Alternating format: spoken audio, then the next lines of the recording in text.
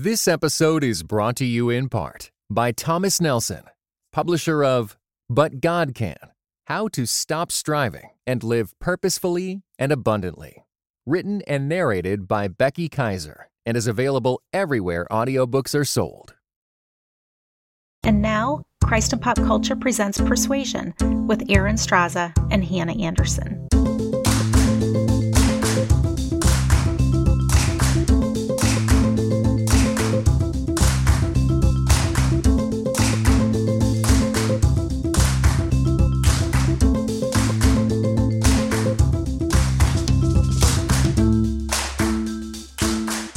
Hello, everyone. Thanks for joining the conversation today. I'm Aaron Straza, and with me is Hannah Anderson. We're your hosts for Persuasion, the place where fine ladies, rational minds, and the best kind of company gather to discuss all sorts of ideas and issues. Now, we're right in the middle of a series we've titled Ready, Set, Think, and it's all about these unseen, unknown forces that influence our thinking, our mental framework. And all of those unseen forces are shaping our thoughts before we even have them. Each of our conversations, it's digging a bit deeper into these ways that our brains are processing life and how all of that is influencing us to operate in the world. And we're so glad you're back with us because last week was your official catch-up week. And since we didn't release a new episode, Hannah, I am so glad we're back because things are happening in the world and in life, and we have not had a chance to discuss it. And I'm just beside myself. I do think we needed a catch-up week with this series.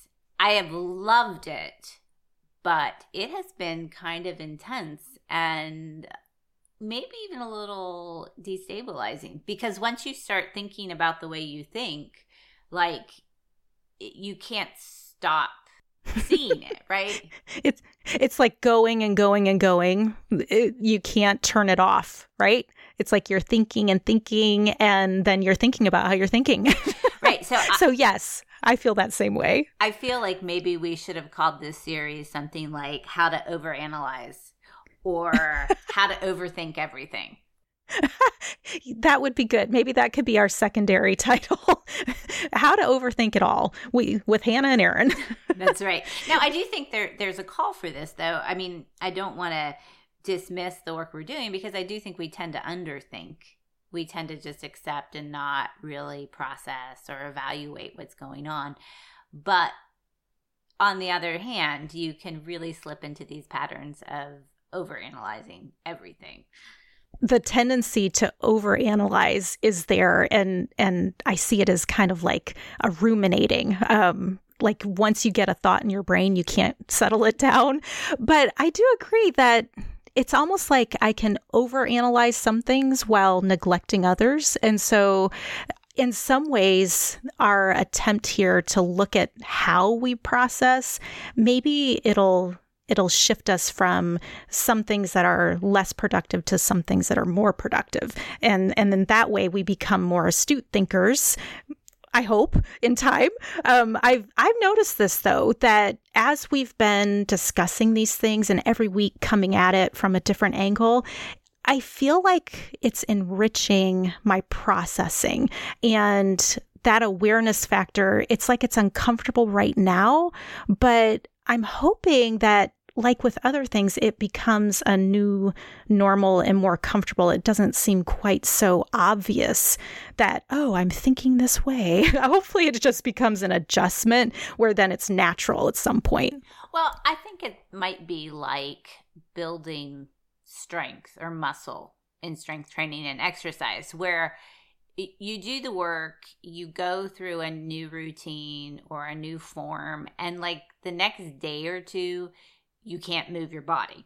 And so you have this sense of like, well, what good was that? Like, I thought this was supposed to make me stronger. And so when you do begin to see how our thought processes are shaped and you start to look for this and you start to analyze things, it can have that same kind of paralysis, right? That temporary soreness in your brain where you actually feel less clarity. You feel like you have more information that you've got to process now. And so you're more sluggish, or you feel like just this fog has descended because it's almost too information. And it can be, I find it paralyzing, because then you're like, I don't know which information to sort out and which one to take in. But as with strength training physically, if you give it time, that soreness is going to go away. And as it does and your body builds new muscle, you're going to be stronger next time you go into the process. And slowly over time, I do think you're going to become a better thinker if you just keep with it.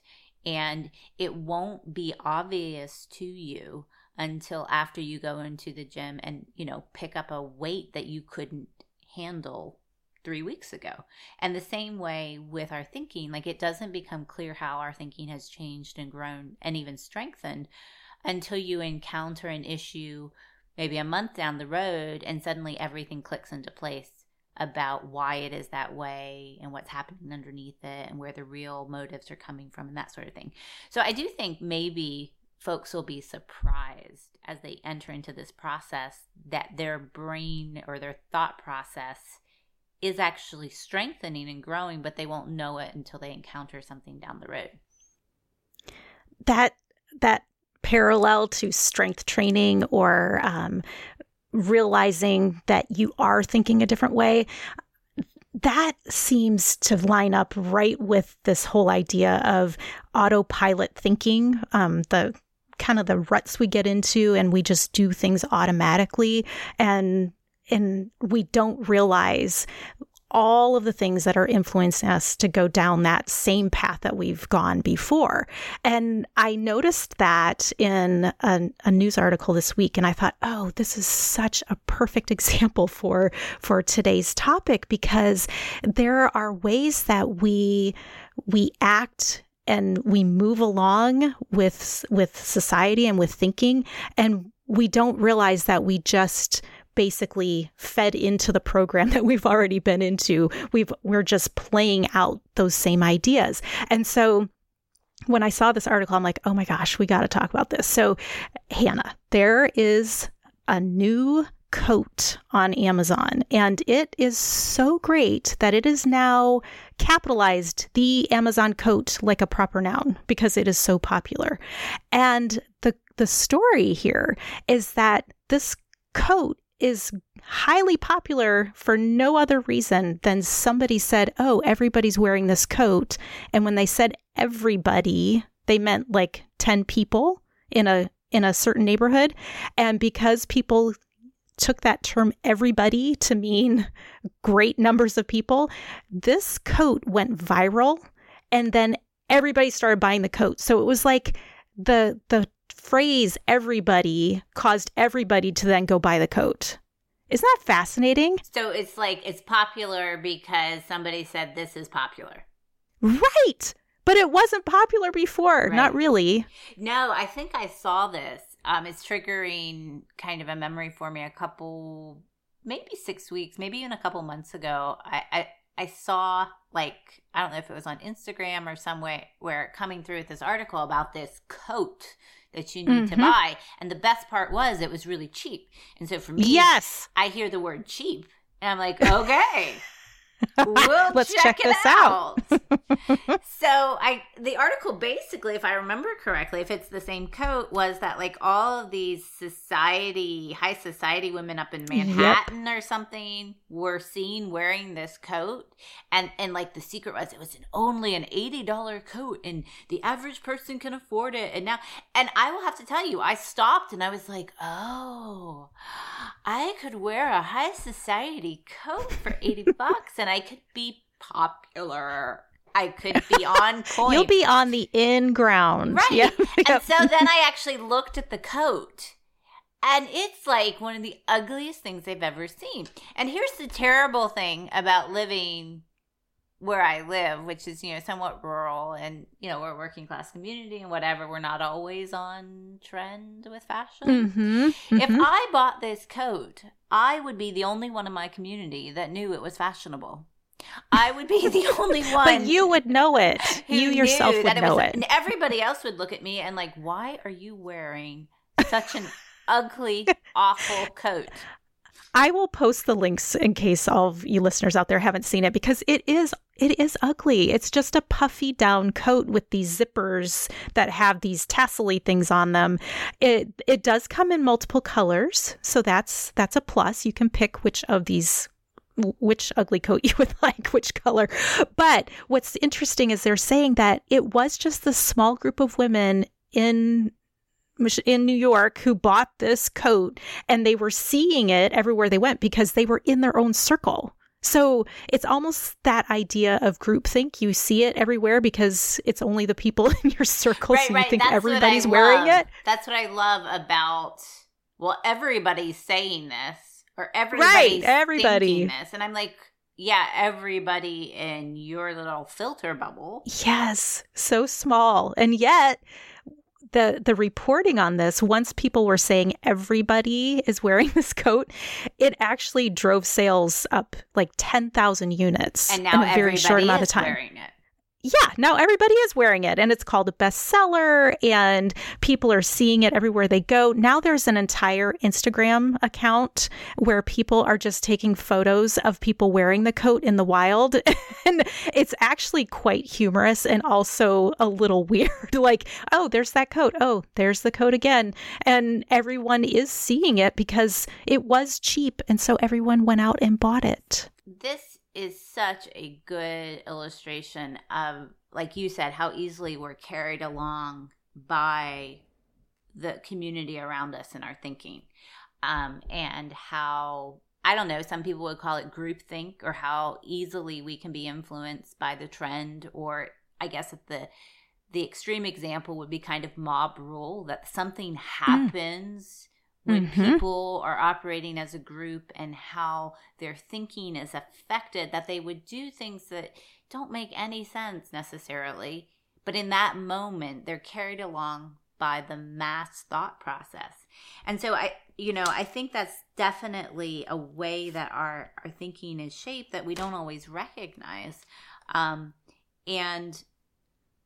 What I was also thinking was, though, on the opposite extreme, some of us will be able to recognize it, and so we'll push against it, and we'll say, well, I don't go along with groupthink. I'm an independent thinker, or I think for myself. But I don't think that that's entirely accurate either. We like to think that we have our own thoughts and that we are not just pulled along by the masses. I mean, who wants to think that they are basically locked in to what everyone else is doing, thinking, saying? No one wants to be that person. You want to be a person of your own mind, I guess. The danger there, though, is not stepping back enough to see that because we live in community, there is really no way for you to be completely immune. And so it is wise then to know that you are doing this, like you are part of groupthink in some way, and being aware that it's happening so that you can at least assess, where is groupthink influencing me more than what I would want it to? Or is that groupthink good or bad? Like, what are the ramifications of these thoughts that are shaped by a collective group of people? Yeah. I mean, it's interesting because if you think of even some of the classic parables or stories that address groupthink, we talk about like the Emperor's New Clothes, where you have this massive people watching this stark naked ruler walk down the parade, and finally one of the young fresh voices says, but he's not wearing anything, you know.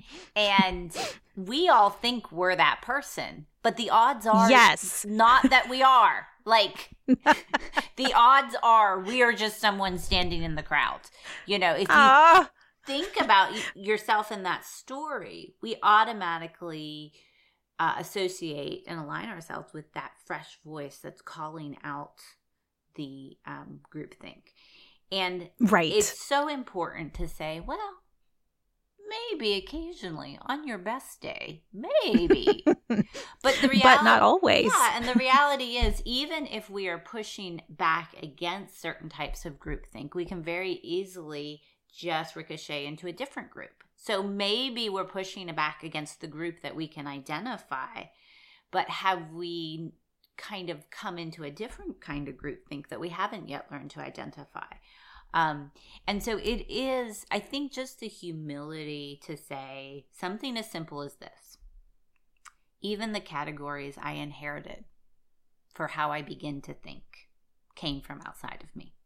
So even the way I look at things like the marketplace or society or the church, all of these things that I inherited came to me packaged in thought paradigms. And I am not a blank slate that just started putting ideas together. I was given certain shapes or forms or ways of looking at things.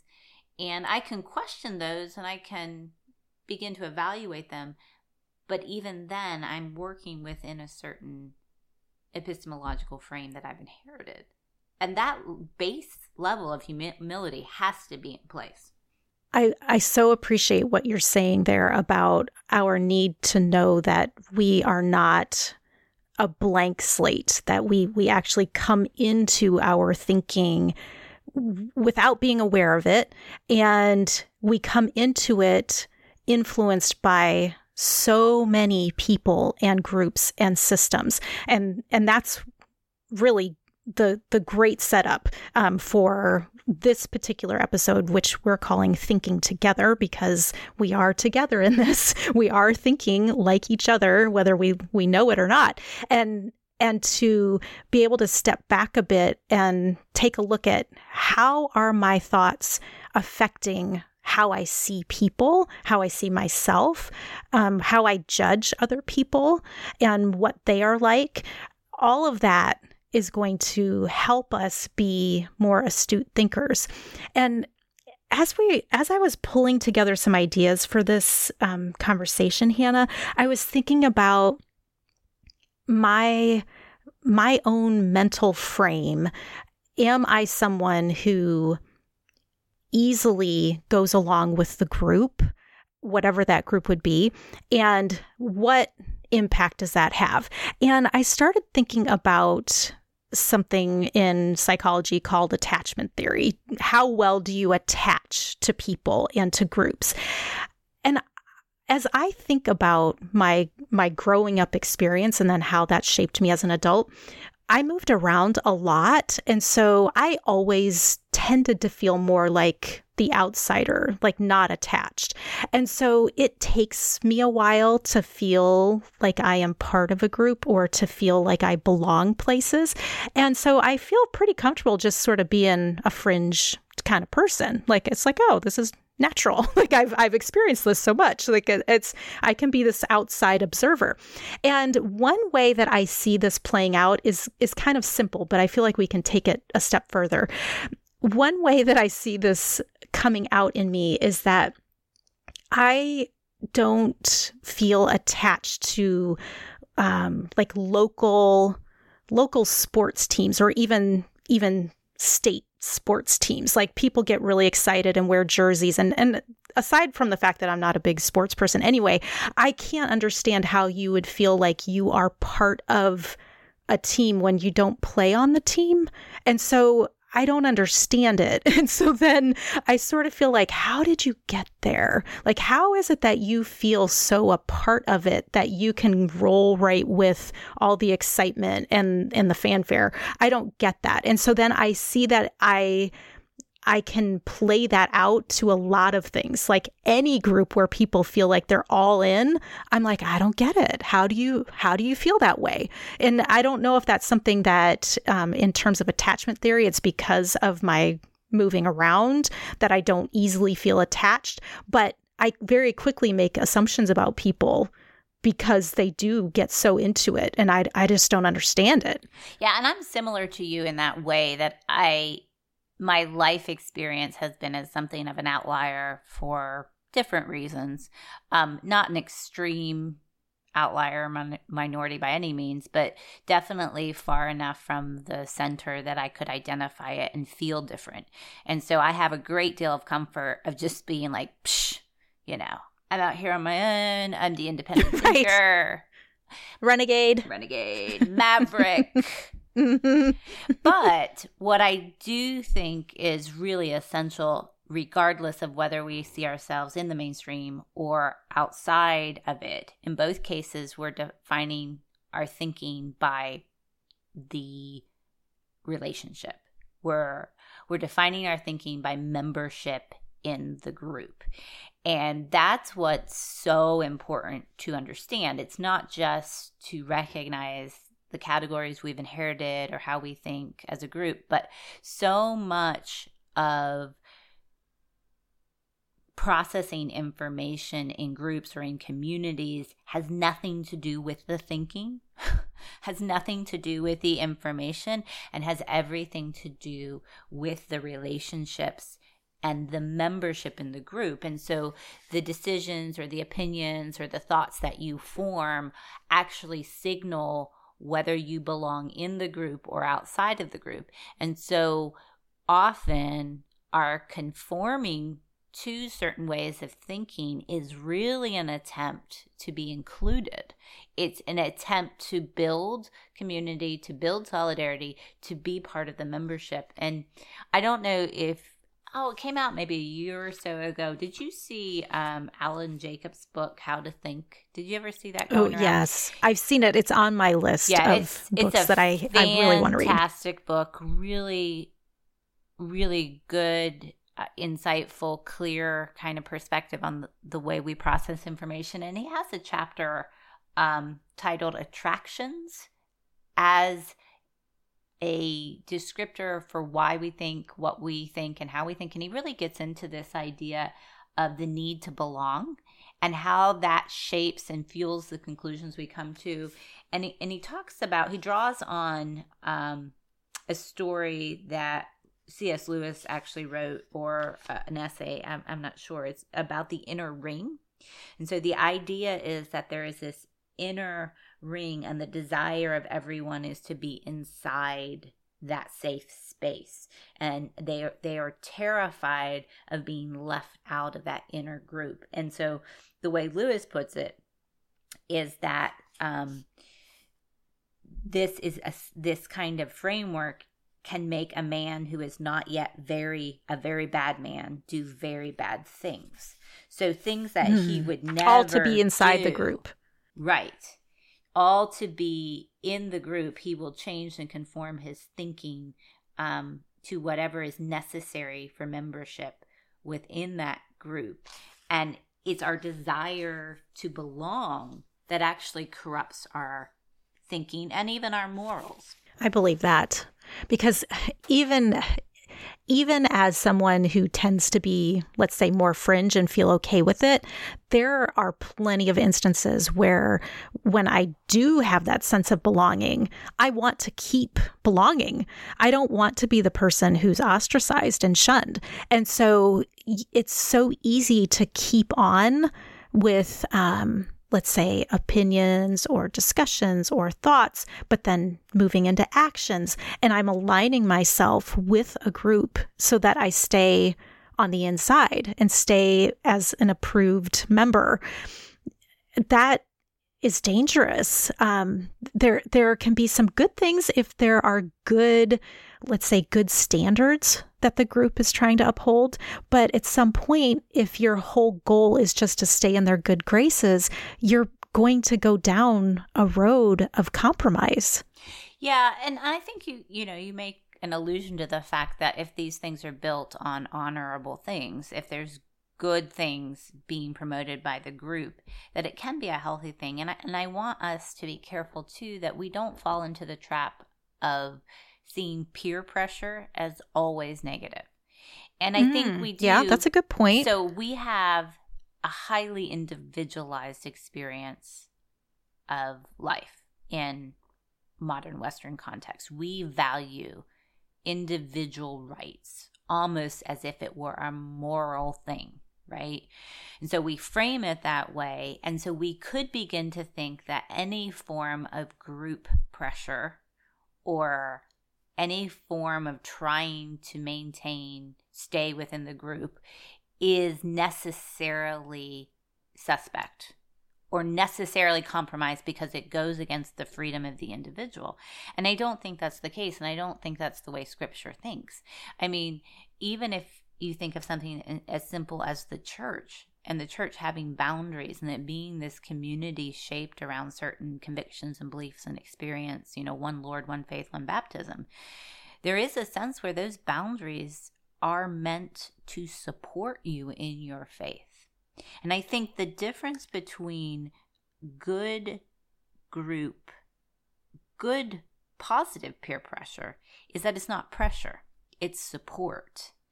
And those two forces can function in very similar ways, and the difference is whether they are enabling you to accomplish or to do what is healthy.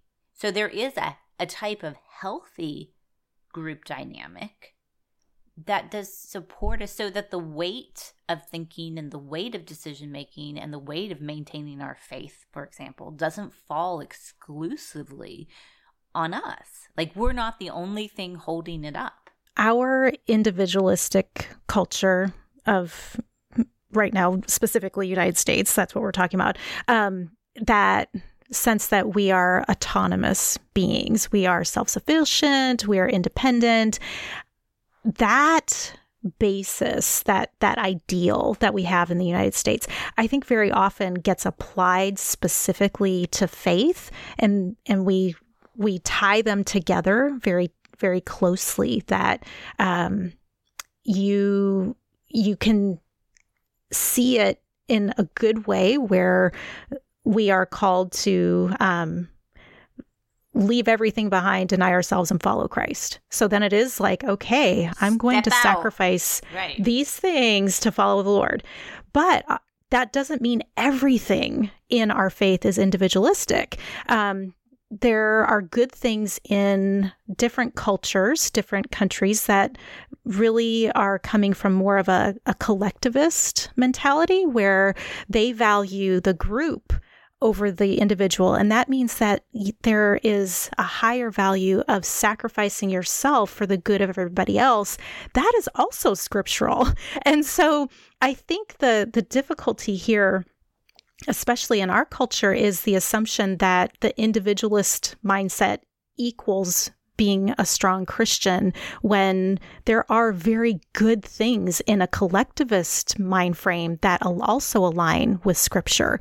And because that body of Scripture is looking at us as a body of the church, then we do need to think of ourselves as this collective, and that grates against what we have grown up in, what we live in every day in our society. Yeah, and I think we have to define collective carefully, that the loyalty is not to the group so much as loyalty to the ideas and the values that the group is espousing. Because there can be this pressure to just conform to the collective.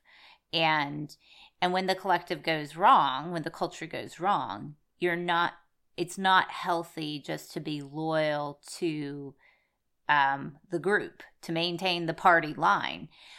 But I think that's not the same thing as individualism for individualism's sake. So there is a sense that some of these decisions, or the group, the values or the boundaries that the group has together decided on, those can be guiding for us insofar as they are healthy, and we need to submit ourselves to them. And I've noticed this particularly in two things that happened recently that just really caught my attention about how we are really dispositioned to put the weight on the individual to make decisions that in the past were the purview of the collective. And here, let me give you an example.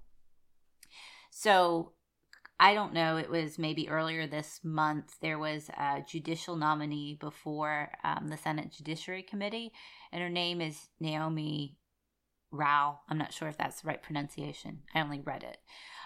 So she was before the Senate Judiciary Committee, and as part of her questioning, Senator Cory Booker asked her for her personal views on same-sex relationships, and just really pressed her. And she was very taken off guard by this and said, well, I don't quite understand your question. I don't think that it makes sense with what the law says. I'm here to be questioned about what the law says. And he just pushed and pushed her and said, do you personally believe that these relationships are sinful? Are they immoral? And she did right to kind of reframe the question to say, your question is wrong to begin with. But what I was thinking while I was watching that was, in the past, defining sin was never the privilege of the individual. So what I think is a sin doesn't matter. You know, in the past, it was that the church, with the scripture, would define the boundaries of Christian conduct, and then we would submit ourselves to that. And so you don't get to just say, well, I think this is sin and somebody else thinks it isn't sin, and who can know and who can say. And it's been reduced to the individual. I saw that also come up with controversy around Chris Pratt recently, where he attends, a highly visible mega church, and another, I forget her name, but another actress had kind of pushed back on whether he was a trustworthy person because his church had certain views about, same-sex relationships. And he came out and said, I'm my own person. I can't, basically he's like, I can't be defined by the views of my church or whatever, or I'm much larger than where I attend. And I thought that was so emblematic of how this individualism in our culture says all the decisions are going to be made by me. And there is a sense where some of these things cannot be decided on an individual basis. Not just like they shouldn't be, but they cannot be. Like, they absolutely resist definition of individuals, because then we end up living in our own isolated worlds. If I have a certain moral code and you have a distinct moral code, and everyone in the nation has a different moral code, that we are not being bound by these larger principles that we agree to and submit ourselves to, it just ends up in chaos. Right. So the question really is, here is what we have known to be defined by scripture, and are we yielding to it? But the question today is, but is that really what scripture is saying? And so I think that's where people say, oh, I'm an individual then, because I'll just decide what these things are really saying. But that sense of pressure or the weight, I liked how you said that, Hannah, how we have then the pressure as the individual to sort it all out for ourselves. And that's daunting, to be under pressure to say, what do you think about every single action, and is that sinful or not? And how does that affect how I am perceived? Am I part of am I on the in on society, or now am I on the out because of what I am yielding to as an individual to the, basically, am I yielding to what scripture says, what has been known to be the creeds for that's not years on end? And that's not to say that everything's easily figured out. It's not to say that every question that comes up in society doesn't need to be wrestled with. But I think the difference is we wrestle with it as a community. It doesn't have to be an isolated or a solitary process. And one thing that Alan Jacob gets at in his book, especially when he's talking about the difference between unhealthy community that requires conformity and you have to agree with them to stay in the inner ring, he does talk about healthy community. And he says that the genuine community is open to thinking and questioning. so long as those thoughts and questions come from people of goodwill. And so there is a culture of healthy thinking together through very difficult things and submitting ourselves to each other, not just in this authoritarian, I'm handing down the law, you all need to submit to this, but that there is actually the possibility of better thinking, of coming at a question from multiple angles if we come with goodwill and honest intention. The call to healthy connection and healthy community by way of processing and wrestling. I love that. That's the sort of vision that, or ideal, I guess, that pulls me out from the fringes. As I mentioned earlier, how I can stay on the fringes and think, oh, I don't know why everyone is all excited about one thing or another. But that ideal of healthy community, so that I have a place where I can ask good questions, that I can learn and grow. You talked about humility earlier. Being within a group where there are different ideas, that does require humility, and it grows it within each person. So the willingness to yield and to become part of a healthy group, that is an act of humility that is needed so that we can have the right thoughts together that make us a better whole. Yeah.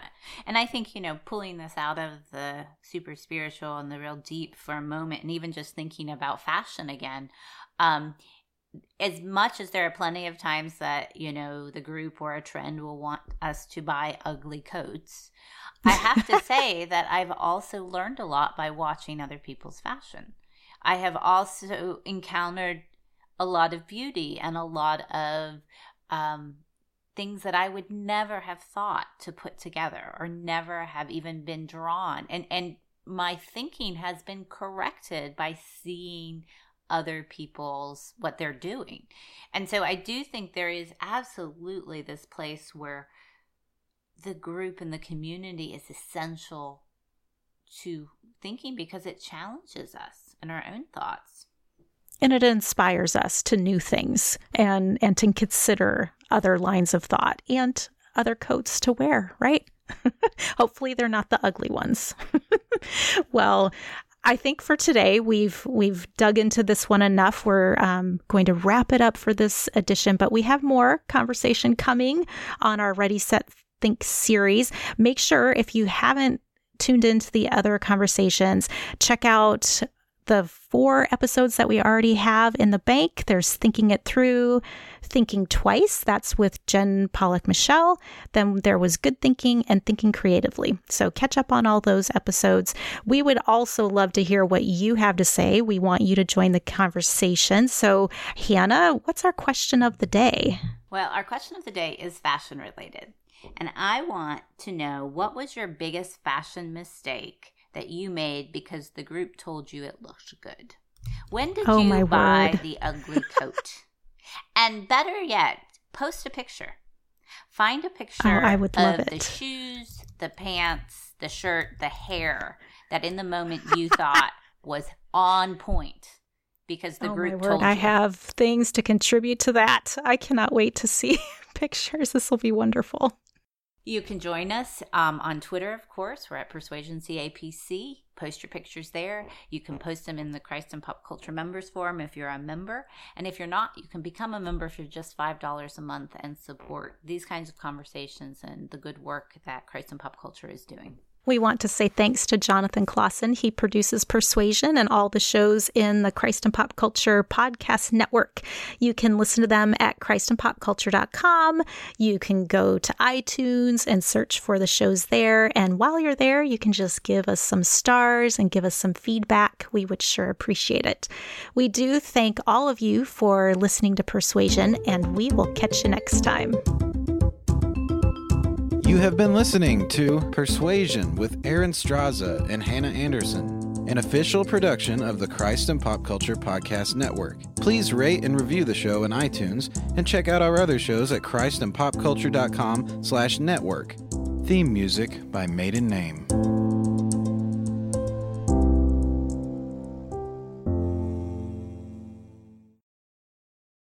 This episode was brought to you in part by the Table Podcast at Dallas Theological Seminary.